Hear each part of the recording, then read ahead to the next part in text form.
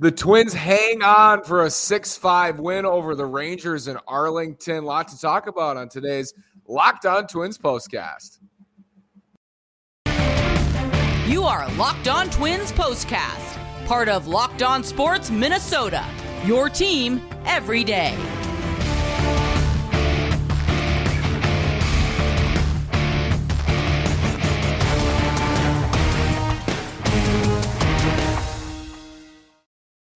And welcome to another edition of our Locked On Twins postcast. It's another happy Sunday for the Twins. It's July 10th.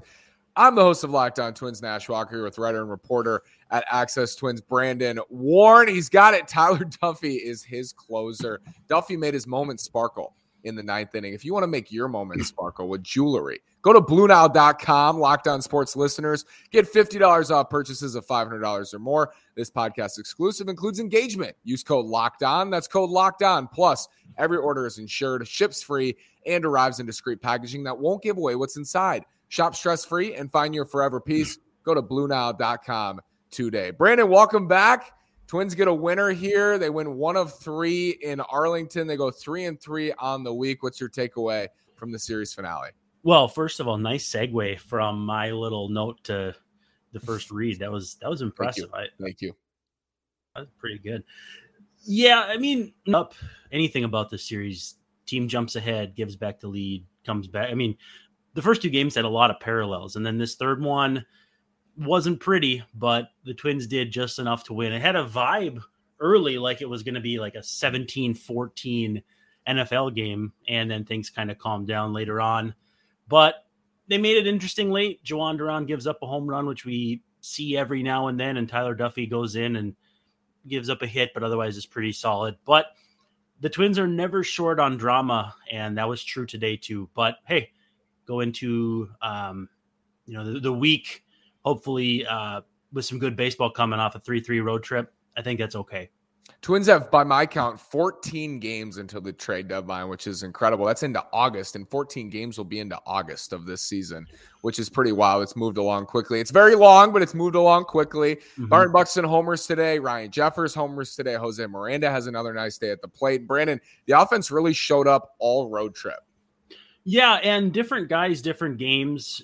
Ryan Jeffers is one of the major league's leaders as far as differential in expected weighted on base average. And so it's just a StatCast statistic that basically says, hey, you've hit the ball like this and your stats say this. And the differential for Jeffers has been massive. And so to see him go get a couple big hits was huge. And Miranda, I mean, whatever that soft reset did for him that we've talked about has been incredible. He's stinging the baseball, looks defensively competent at third. He's looked pretty solid at first base.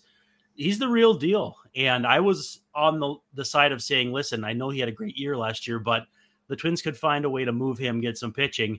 I'm not so sure right now. I'm on team Miguel Sano will still help this team this year, in air quotes, and I think you might be as well. But, oh man, it's going to be hard to send somebody out when that time comes here in the next 18 days or so.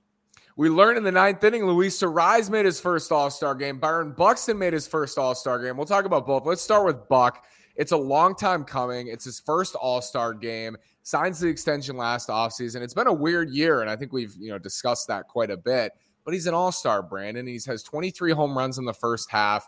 It's hard not to look at Byron Buxton's first half and not on the injured list. He's going to the All-Star game and not think it was just a big success.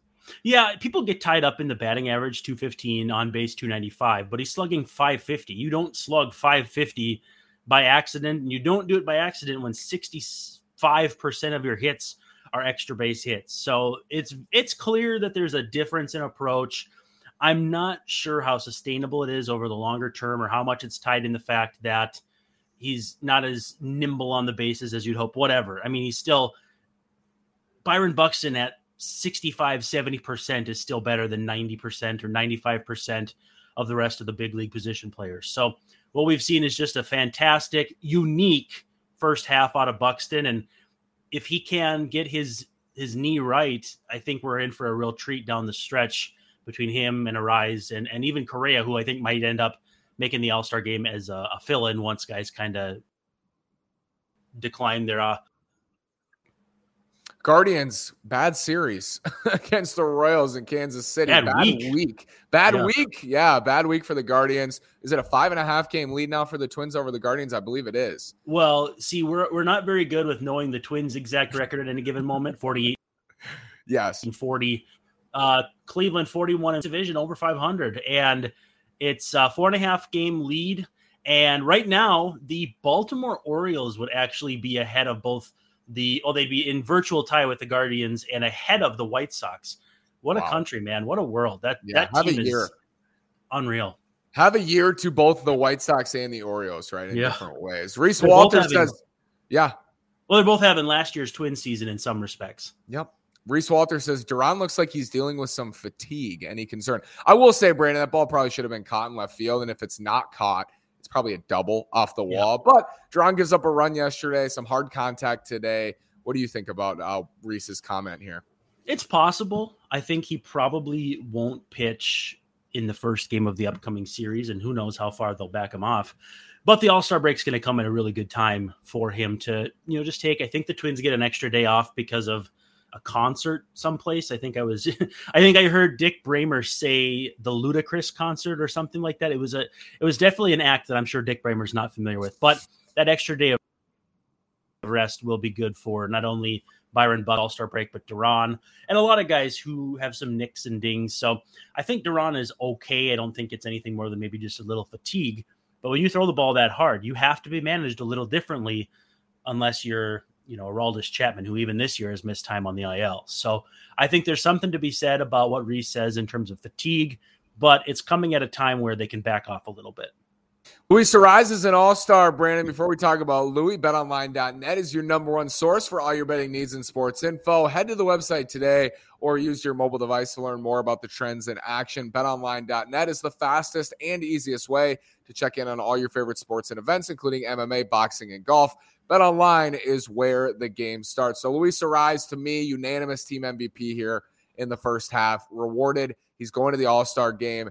And Brandon, we've talked about him quite a bit because it's been such an incredible first half, but it's an awesome moment for him to be an all-star. And just what a personality, what a character, what a guy. It came out recently in The Athletic that he's been sponsoring gift cards to players in, I think it's Wichita. Ramon Borrego is the manager down there. And so everything you hear about Luis Arraez checks off the boxes of what you'd like to have representing your team, your town, your fan base, whatever. But what an impressive first half of the season for him, hitting everything in sight. Multi-hit games abound. I think he went 0 for 5 today, but he'll probably follow it up with a 3 for 5 or a 4 for 5 next time out because that's just what the guy does. And I mean to tell you, he's been so entertaining in this era of baseball, of power and strikeouts.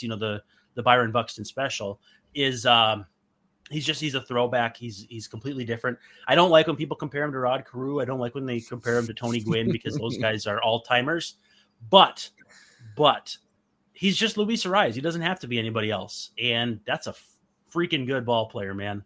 It will never not be amazing to me having Arraez bat first and Buxton batting second. I know Correa's hit second here as of late, but the difference in style is just so interesting. Left-handed hitter, right-handed hitter, power heavy, swing and miss, contact oriented. It's incredible. I do want to bring this up. So I'm going to take a screenshot here of the remaining month schedule for the Twins because I think this is wild. I mean, I don't think you can find this. And while you're doing that, I did a little back of the napkin math.